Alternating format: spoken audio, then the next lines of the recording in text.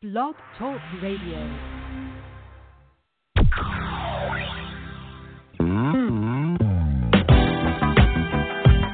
Well, hey everybody, welcome to the Freedom Girls Sisterhood. We are women helping women live full, fierce, and free lives. And I am so glad to be with you again today. And I am not alone. I definitely have with me the sisterhood today. Woo! Yay, I want to welcome back to the podcast Wanda Sanchez and Miss Shelly Beach. I'm so glad you guys are with me. We used to do this a lot, and it's been a while now. Shelly, you don't even live locally anymore, so you are in Iowa. Why are you living in Iowa? Oh, well, somebody abducted my grandchildren, and so in order to have time with my grandkids, my husband and I have moved to Iowa, so that's where we are living now. Well, that's an amazing reason. I can't think of a better reason than to uproot yourselves. But you guys are in a retirement mode, and you still work, of course. You can work from anywhere because you are a prolific author. Prolific? Mm-hmm. Prolific. Yep. He's a prolific author. You're an amazing author and writer and editor. In fact, all of us sitting here today are authors, but you've been kind of the mama to us. And that's what I want to talk about today. I want to pick your brain, and Wanda and I will contribute as well. But, you know, this is a podcast that's committed to helping women live a full life and a fierce life, to face things that they would be afraid of and to face it with courage and bravery, take risks and live that adventure that maybe once before, when we were caught in our trauma or our pain or some woundedness in a situation or a season of life, we just didn't do it. But now we're like ready to say, hey, you know what? Life is too short and life is too grand. There are too many opportunities that we shouldn't have a piece of this amazing pie. And I believe that there are women who feel like they have a book inside of them, or an article inside of them, or a story in any medium that they want to share. They want to get in touch with the story that's been their life, the healing that they've lived, perhaps, maybe the trauma that they've endured or encountered. And at this point in their life, it's not only maybe therapeutic, but it could be really beneficial to someone else. Or maybe they still are at the beginning of their journey, and writing could be a therapeutic tool. So I want to talk about that today. Now, I just said a whole bunch, but was writing, how did you get started writing? Talk to us about that a little bit. Well, I always wanted to write when I was a child, and actually started when I was in high school, working for a newspaper. And but as far as professional writing, I went into teaching because my parents didn't think I could make much of an income writing, and so I became a Christian school teacher where all the big money was. So that's a joke, by the way. I began writing things that I was familiar with that I thought would be helpful to other people, kind of like what you said.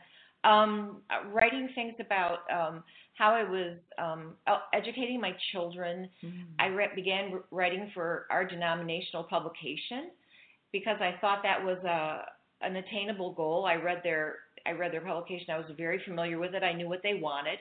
I read their writer's guidelines, and I began submitting and selling pretty much immediately, because I looked at what they wanted. I looked at how they wanted it sent to them, how many words, and what types of articles they were looking for, and sent very specifically to meet their needs, which is an important goal if you want to start writing. You want to be able to study your market and make sure that you're writing for that particular market. So I knew that I had things that would match their market needs. So 2 thoughts on that. First of all, I'd love to hear about how you felt when you sold your very first article, and maybe you remember that moment. I would think that you do, or maybe you don't, because, you know, let's face it, we're 50-something. But also, you know, the world of writing has changed so much that nowadays maybe you're writing for a specific market and you have to meet their criteria, or maybe you're just blogging and you get to make up the rules. It's kind of different today a little bit. But do you remember your first article or one of your first articles? I do. I actually remember the first time I got paid for writing, which was a contest, and I submitted a poem, and I got $100 savings bond, and I immediately went out and cashed it for probably about $22. And the first time I sold an article was again to this publisher that was a denominational publisher, and I made about $40 for it, and I was just awestruck that that somebody wanted to read my writing and that it was going to be read by people that would hopefully be helped by it. And actually, that publisher still reprints many of my things. Wow. As awesome. recently as probably 4 or 5 years ago, I still was getting occasional checks from them for reprints. So that's an awesome feeling. Yes, and congratulations on such a stellar career in writing. You've been such an amazing coach to me. In fact, I owe you if it was not for you, and of course we know God was behind that, but meeting you and your spirit of networking and connecting people, like Andrew in the Bible, here's a little boy with some fish. Here, Jesus, what can you do with this? I felt like I was this little kid with little sack lunch. I mean, I don't even know if I had a fish. Some breadcrumbs, and you brought me to some people who, because of God, was able to turn it into my first book. People were very, very generous with me when I first began writing. A lot of people kind of built into my life. They mentored me. They pointed me in the right direction, and I didn't know about writing as a business. I think I knew a little bit about writing when I started, but not about writing as a business and writing as a professional and what it meant to do it like a professional. And people taught me, and I was grateful for that. And I knew I always wanted to pass that on to others and to multiply what people had invested in me. And so I've tried to be a person who is generous with others about whatever I may happen to know or who I may know, who I can connect you with, who I can help you. Who I can help you who can I connect you with that can come alongside you perhaps and help you if I don't happen to know that, because writers are always learning. We don't know everything.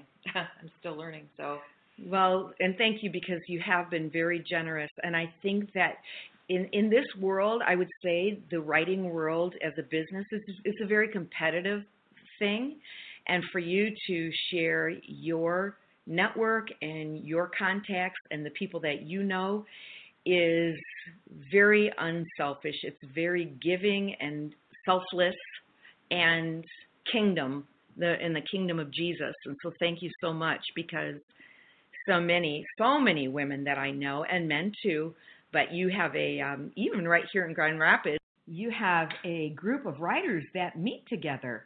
I've believed in that multiplication factor, and so I've started a couple of small writers groups, but also writers conferences, so that you can gather people all in one place and give them access to learning and education about writing, and they can kind of get involved in that process of dipping their feet in the water and writing a book or writing articles and getting started in the process if that's something that they want to do, if that's something they love, if they feel they have a story or they want to write articles or learn how to be a journalist or whatever, bring in people to teach them.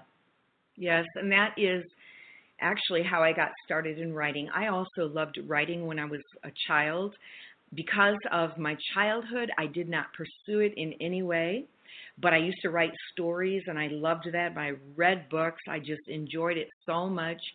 But then life happens, and I got married young and had children right away, and I just absolutely stopped.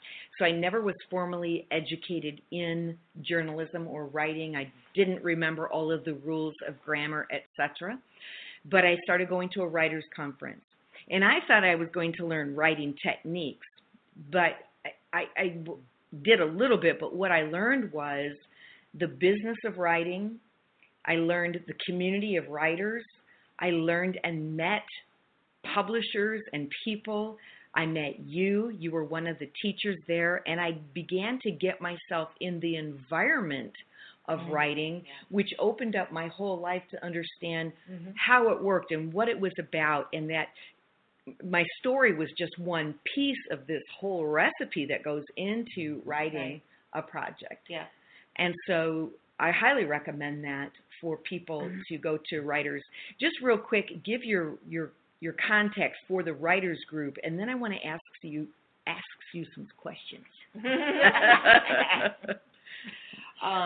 Well, Wanda, if people wanted to be involved, like in Scribe Tribe, they would connect with us on Facebook. Scribe Tribe. Scribe Tribe. Scribe Tribe. Scribe Tribe on Facebook.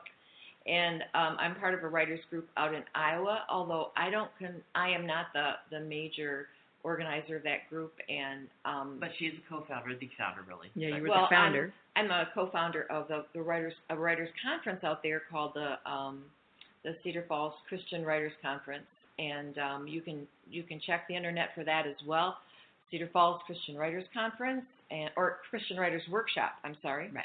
And that's an excellent writers conference. I also helped co-found the Breathe Writers Conference here in Grand Rapids. Mm-hmm. I don't live here. I'm not part of that anymore, but it's an excellent conference. Mm-hmm. So involving yourself with other writers in that writing context of where they bring in professionals and bring in editors and bring in publishers and bring in agents, and you can find out what the real world of writing looks like and how it operates is so important. Yes, it changed my life. It really did. And you don't just go once; you go several times. You go for the rest of your life. You go, if you're a yeah, writer. right. And now, for me, I was not the kind of writer that, although I'm becoming more of that as we speak. But I wasn't the kind of writer that wanted to sit in the bed of lilies and write poetry, or everything that I did I needed to write, or I was even not a huge journaler. But I had a story. I had a message. I had something inside of me. I am a communicator. I'm a preacher. I'm a speaker. But you've seen it, Shelly. I probably can imagine time after time. The Writers' Conference is about to begin. The wide-eyed student comes in clutching a manuscript or a folder to their chest. They're looking around, darting eyes. They have big dreams, bigger fears, and they have a message or a story. They want to get it out. This is perhaps the profile maybe of a survivor, someone who's gone through a major life crisis or change or experience. They want to tell their story. You've seen them coming a mile off. They sit at your table. You're going to be their coach for the next 48 hours. Where do they start? What do you teach them? What are the questions that they have as they come in? I think one of the most important things is for anyone who wants to be a writer to be willing to be teachable, because like I said, you're never done learning, and you're always going to be working with, I've written a number of books and helped a lot of other people write their books, but I'm always still, even though I'm an editor, I'm being edited all the time. And that's a privilege, because as other people edit me, I learn. And I'm continually learning, and that's a huge opportunity. So when you come in as a writer and you sit with someone who's further down the path than you, and who's perhaps like I'm just learning screenwriting right now, so screenplay writing. So if I was able to work with somebody who'd done more of that, I would listen to every word that they said and try to subject my work to them and say, how can this be improved? So be willing to let your work be critiqued and to be edited. And if you're not really strong in grammar and syntax and all of those things, you can work with people who can edit for you, but you need to work on those skills to kind of build them up as you learn to write. But there are people who can help you with that. But it's like becoming a plumber or becoming a truck driver or, becoming a teacher. You need to learn the skills that are involved with this profession, because it's a profession and a craft. So you go to the conferences and you learn what you need to know. And it'll be certain things for fiction, certain things for nonfiction, certain things for blogging. and there's a lot to learn. There's a lot to learn, but here's the pushback we hear, like, that God gave me this. God told me that, and I don't want anything changed. And God knows how to spell. God knows grammar. God knows punctuation.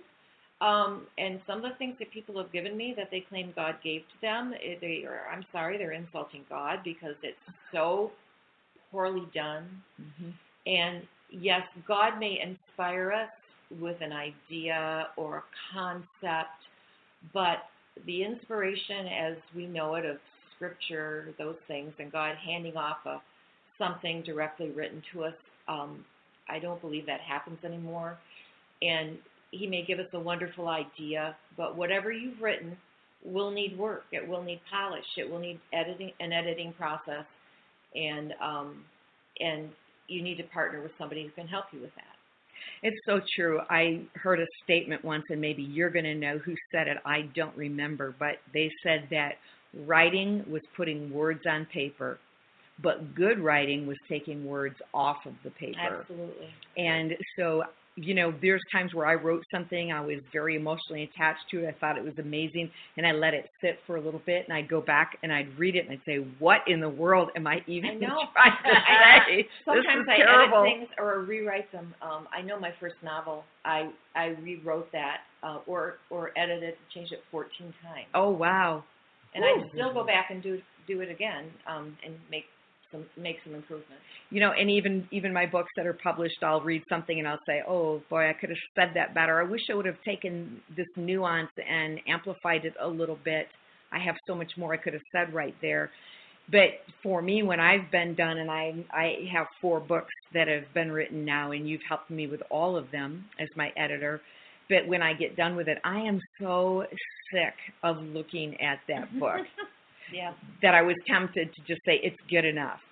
But you didn't let me, and I didn't let myself do that. And now I feel so proud to be able to distribute or hand out that book or sell it for the price that it's worth because I know it's excellent. But before that, the process of writing, so let's go back to our scenario. You've got this writer there. One of the things I learned from, I think it was you or Cecil Murphy, but to say, go ahead and vomit on paper. It's okay to have a crappy first draft. Yeah. That don't edit yourself. But to me, this is where some of the therapeutic value comes in telling our story. Right. Or even hearing ourselves say it for the first time. Yep, getting it down. And sometimes you don't know what you're going to say until you write it. Sometimes you don't know what you're feeling until you write it. And you don't know what you're feeling until you write it. And it comes out and you look at it and honestly sometimes you say, oh my goodness, look at that, I'm profound. Or sometimes you look at it and you say, look at that, that's terrible. Because we need to, writing, especially that first time through, is self-discovery. And we're discovering what we think, what we know, we're making connections, and yes, we need to get the first draft down, and then we need to go back and we need to revise and we need to edit. We need to check for redundancy. We need to do a lot of things that have to do with the craft. But getting it down that first time is extremely important. Yes. And then letting yourself go ahead and feel that, sit with it for a while, and then, but don't overly bond with it because inevitably you really do need to put it in the hands of someone else. It's like trusting your baby to someone else when you're ready to really do that polish for you and help you, because that objective read is what really takes it and makes it universal. It takes it from us out of our clutches where we're all emotionally attached to it and we're hanging on to something that really doesn't serve the manuscript well. And we give it to the editor, and it's like going sometimes from black and white to full color. It's like, wow, that just became a beautiful masterpiece. And it's important what you said about not attaching to it too much, because sometimes if you're publishing with a traditional publishing house, sometimes they'll say to you, I'm sorry, you've got too many words. We need to cut this by 20,000 words. No. And you've got to lose 2 or 3 chapters, or you need to manipulate it in ways that just make your hair stand on end, and you think you can't do that. Every word in here is my baby, and I can't do that. But when it comes to editing, sometimes we have to do a lot of cutting, and actually I'm working on some manuscripts right now with some clients, and I'm doing a lot of taking out things that are extraneous and just not necessary. It's not important to tell the reader everything. It's important to tell them things that are important for them for the sake of what they need to know for the purpose of the writing. Yeah. So, that's right. Yeah. What about this? Two other thoughts. One is, how, if we have a story that we want to tell, how do we not traumatize the reader? Is there a sensitivity there? And then secondly, what would you say to the writer who says, well, I'm not writing for a publisher. I'm going to self-publish, so I don't need an editor. I'm an editor, and I need an editor. I've written lots of books on editing. Everyone needs an editor because you're too close to your own material. I know no one who has published, no matter how good they are, who has never used an editor. I'm sorry, that's an act of arrogance, and I would tell everyone that they need an editor, and they need an editor within their own genre, an editor who is experienced in the profession, not somebody who is simply... well, my Aunt Sally writes really good Christmas letters. Can she edit? No, and not your cousin Jerry, who teaches, and teachers can make excellent grammarians, but they don't know all the rules that apply within the industry, and so it really needs to be someone who's familiar with the genre and who's familiar with publishing. And so it's an entirely different, can of worms within publishing. And so, yes, there was another part of your question. And the sensitivity, you talked about writing, and you have to cut 2 or 3 chapters out of your book. And somebody might say, this is really important to my story, and they're writing about their trauma. How do we not traumatize our readers? Is there a sensitivity there, or can we just write whatever we want? Today, I'm reading a book, and I think the guy dropped the F-bomb 6 times in the first chapter, and I'm like, oh, I don't know if I can read this. Well, first of all, editors will tell you that just because it happened doesn't mean you have to put it in the book. And just because it happened, you don't have to express it exactly the way that it happened, even if you're writing nonfiction. We have choices in the manner in which we communicate something. So we can take that information and communicate it through a letter, or we can do it in a very nuanced way. And someone that I know recently in a manuscript that I was looking at was expressing something that was highly intimate information, but it wasn't relevant to the book at all.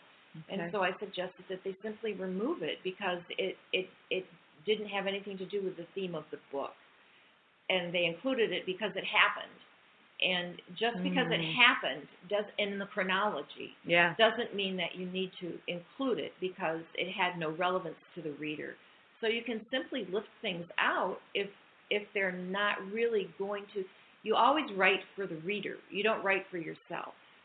And so if those F-bombs just, if there are other ways to communicate a certain thing about a person or an individual regarding how coarse they are, or them, you can do it a number of different ways without dropping the precise words. And there are, but I don't also want to cater to what they call the sensitive reader, the gentle reader, by ignoring the realities of life. If you have a character in a book and she's a woman who works the streets, she has to act and speak like a woman who works the streets. And so there are times when using language and describing people realistically really has to be part of a book. And that's when self-publishing can serve you well, when you may occasionally have to use certain kinds of language or certain kinds of reality and description. Yeah. But you don't use it unless it's serving a purpose that serves the reader's need. And makes it authentic. And knowing who your reader is too. Yeah. I mean, if my readers are 78-year-old individuals, I'm going to write one way, and if they're 32-year-olds, I'm going to write another way. Right. I wonder if this is a true statement. I'm not sure, but could it be, you talk about you're writing for the reader, but the therapeutic value is maybe the first draft is written for me. Right. And then the second draft is written for you. Maybe I write a first draft that just allows me to tell my story and gets it out, but it's not for everyone to read. Then we go back through it and I say, okay, I've shared it, I've told it. I'm going to eliminate these things because it happened, but it's not pertinent to the theme or the story. And maybe I save it for something else later. Right. That's true. I don't know. And some of that, like you said, getting some of that out and saving it and using it for another purpose might be useful, but it not appearing in the final context of the manuscript. I know for me, my first book was written for husbands when the woman you love has been abused, a husband's guide to helping his wife overcome childhood sexual abuse or molestation. And I wanted to share enough of what happened to me by my perpetrator so that it felt real, but not so much that someone said, I can't read this. This is too provocative, or it's. And so just to find that balance, and I think it was with editors that helped me. But I remember there was some that I was writing where I just broke down and I was just crying and crying. And I knew, what, that last bit that you wrote right there, that was for you, Dawn, but it's not meant to go in the book. And just to have the discernment to know I needed to write that, but it was just the Holy Spirit working through. I had opened up my brain, the creativity was working, and memory started coming, and it was just for me. I remembered and I experienced, and it was beautiful, but I knew it didn't need to be included in the book. Yeah, that's good. My 2 cents? Yeah. That's all. 2 cents. I'll relate it to food and cooking. Yeah, come on, Wanda. Wanda. It's like, the great chefs always talk about restraint. And there's a million things you can put in your stew and your pot and blah, blah, blah. Yeah. But if you start putting in too many things, your taste gets muddled and lost, and the message is not even there. Right. And so it's restraint in the creating of this meal, this feast. I've told you before. Yes. During studying your book, Freedom Challenge, it feels like I'm feasting. So it's like that kind of thing. It's restraint in writing too. What words don't you use? What can you pull out that doesn't need to be said? Yeah. Because sometimes the things that you don't say are as powerful as the things that you do. Yes. I wanted to ask you something on the personal level. I wanted to ask you about writing your first book. What the process was like for you. And your first book's title was? Love Letters from the Edge. Well, I didn't know what I was doing, and I didn't actually have that burning desire to write a book like that most writers have, I loved writing always, have written for radio and television, blah, blah. Yep. But it never was a thing, so I didn't really know where to start at all. And I began under the thing of, you're not a real writer, that whole, oh, yes, enter the critic. Yeah. So actually, Shelly kind of guided me through the process of, and had to prompt me, really. I asked for, just tell me, what is the topic I'm supposed to cover right now? Yeah. And then just, that's it. That's all I need, and then I'm good. But, so there were, it wasn't an easy process for me. I loved it. I loved learning it. And I still like that kind of thing. I like to have a process. And I think it helps writers to, we know a writer that sits there with a little, I think Charles Dickens character, when they do some inspiration, some muse. So, what was the inspiration for you? Because can you share with the listeners kind of what the content was that you were working from? Well, we were writing about trauma, PTSD, and women in particular who've experienced traumatic events in their life, based loosely on our own trauma stories. Yep. But in order to kind of, I learned some writing techniques and how to protect or hide certain elements of a story you may not want out there, names, identifications, something like that. Yep. That really doesn't have a huge effect on the story. Yes. Like knowing the name of a perpetrator means nothing about the effect of the, correct, right. the abuse. It's So not important detail. yeah, so sometimes you can hide things in a timeline chronologically to throw people off if they're trying to do sleuthing while you're writing. Okay. You can, and I learned those things from Shelly and from listening, and that was the best thing probably about the process, was learning that really as a writer you can make it the way you want it to be, really.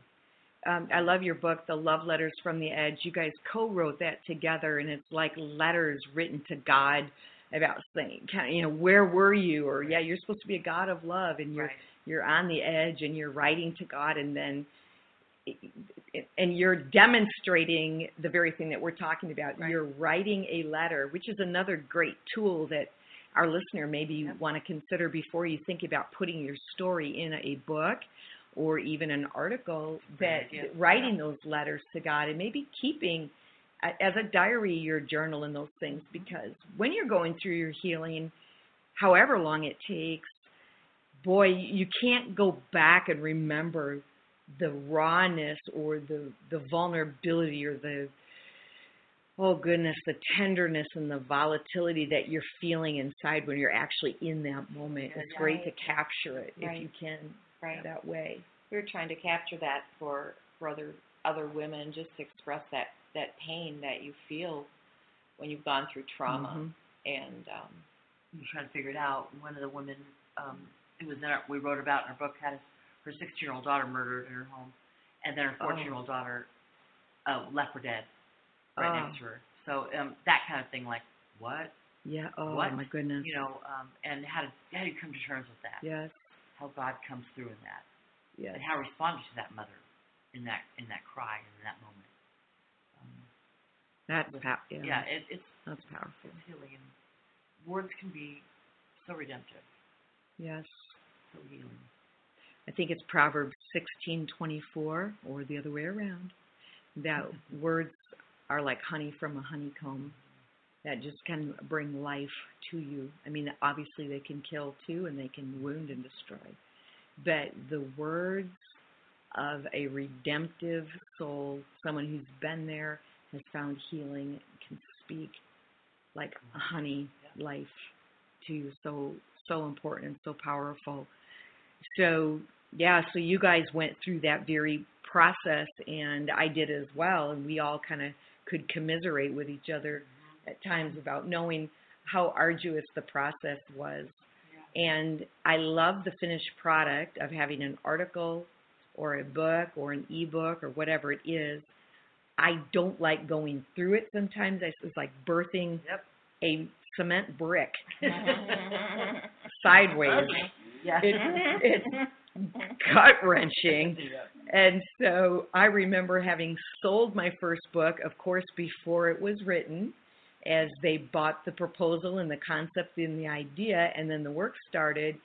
And I mean, I had some things written, but I hadn't fully processed all of my story and had just gone through a divorce, which was incorporated in. And there were times where I'm like, I will scrub the toilet with my toothbrush before I write this next chapter. I know. It's like being pregnant, To me, it was like being pregnant. It's like, oh, no, I actually have to do this thing. Right. So romantic when you think about it. Now I gotta push, and I gotta give birth to it. Push this thing out of me. Well, I'm just so thankful for all of the books that you've written, all the people that you've helped. Shelly, you specifically, you've gotten over 25 books under your belt. You have awards for your writing. In fact, all three of us have some awards for our writing, so God has been good to us. But I think the thing that we share in common that the three of us love is writing from a place of authenticity about real subjects like post-traumatic stress disorder, like caregiving, helping someone who's dying, like a sexual abuse or overeating and the anorexia or rape or all of those things that really happen that some people, they just, I said my next book, can I just write about bunnies and kittens and Can I just have memes on my Facebook of little, I actually did write about a butterfly in my last book. So I cannot believe I'm writing about butterfly. But not afraid to tackle life's hard issues, kind of the messy things of life. And I think that is just how God wired us, and that's the gift that we share. And if anyone listening today says, that's what I want to do, I want to write my story. Do you do coaching? Do you help someone if they have something like that they would like to get on paper? Yes, I do, actually. People contact me through Facebook or ShellyBeachOnline.com, or you can find me at Shelly Jean Beach on Facebook, or you can contact me through any of her books are on Amazon or Christian. Yes, I do. Or you can just drive to Iowa and go to her house. That's that. Come to Iowa. Come to the Cedar Falls Writers Conference. There you go. But yes, I do coaching, and I help people birth their books. And we are taking more writers in Scribe Tribe right now. Okay, so if you're in the Grand Rapids area, 2020 season in January. So. Okay, now is there access to that through Skype, Facebook. Or is it just? Oh, you mean the actual conference? Well, we're not quite. We're talking about doing at least 3 or 4 webinars on that during the year. Okay. Via internet. So okay. In some way, we haven't figured that out yet, but. So stay tuned to that. That right. may be coming. Right, but in the meantime, on January, I think, except for 1 month in 2020, we have our schedule set for the actual meetings, the group to get together. We've talked to many writers' conferences across the country. It just works to have writers come together, be together, and do their thing together. It just works better. Do you guys have a critique then? Do they bring their writing? That will be part of what we do. Part of it? Just part of what we do, yes. Okay. So support is invaluable when you're in the process of writing. Yep. Yes. It is the best part. So, well, awesome. Well, thank you so much for being part of the Freedom Girls Sisterhood today. Always a pleasure and a joy to have you on. And you can also learn more about the Dawn Ministries or Freedom Girls Sisterhood by going to my website, DawnScottDamon.com. There I do life coaching and freedom coaching, or go to Freedom Girl Sisterhood, that's one S in the middle, freedomgirlsisterhood.com, and learn more about us. In the meantime, yay, we will be back, and stay tuned in the weeks ahead. We might have some surprises for you of some new things coming. Yeah. So stay tuned. There you go. Some health stuff. Some health stuff, yeah. Some skinny stuff. Skinny on the skinny. The skinny on the skinny. All right. Take care, and we'll see you all. This is Dawn Scott Damon saying it's freedom.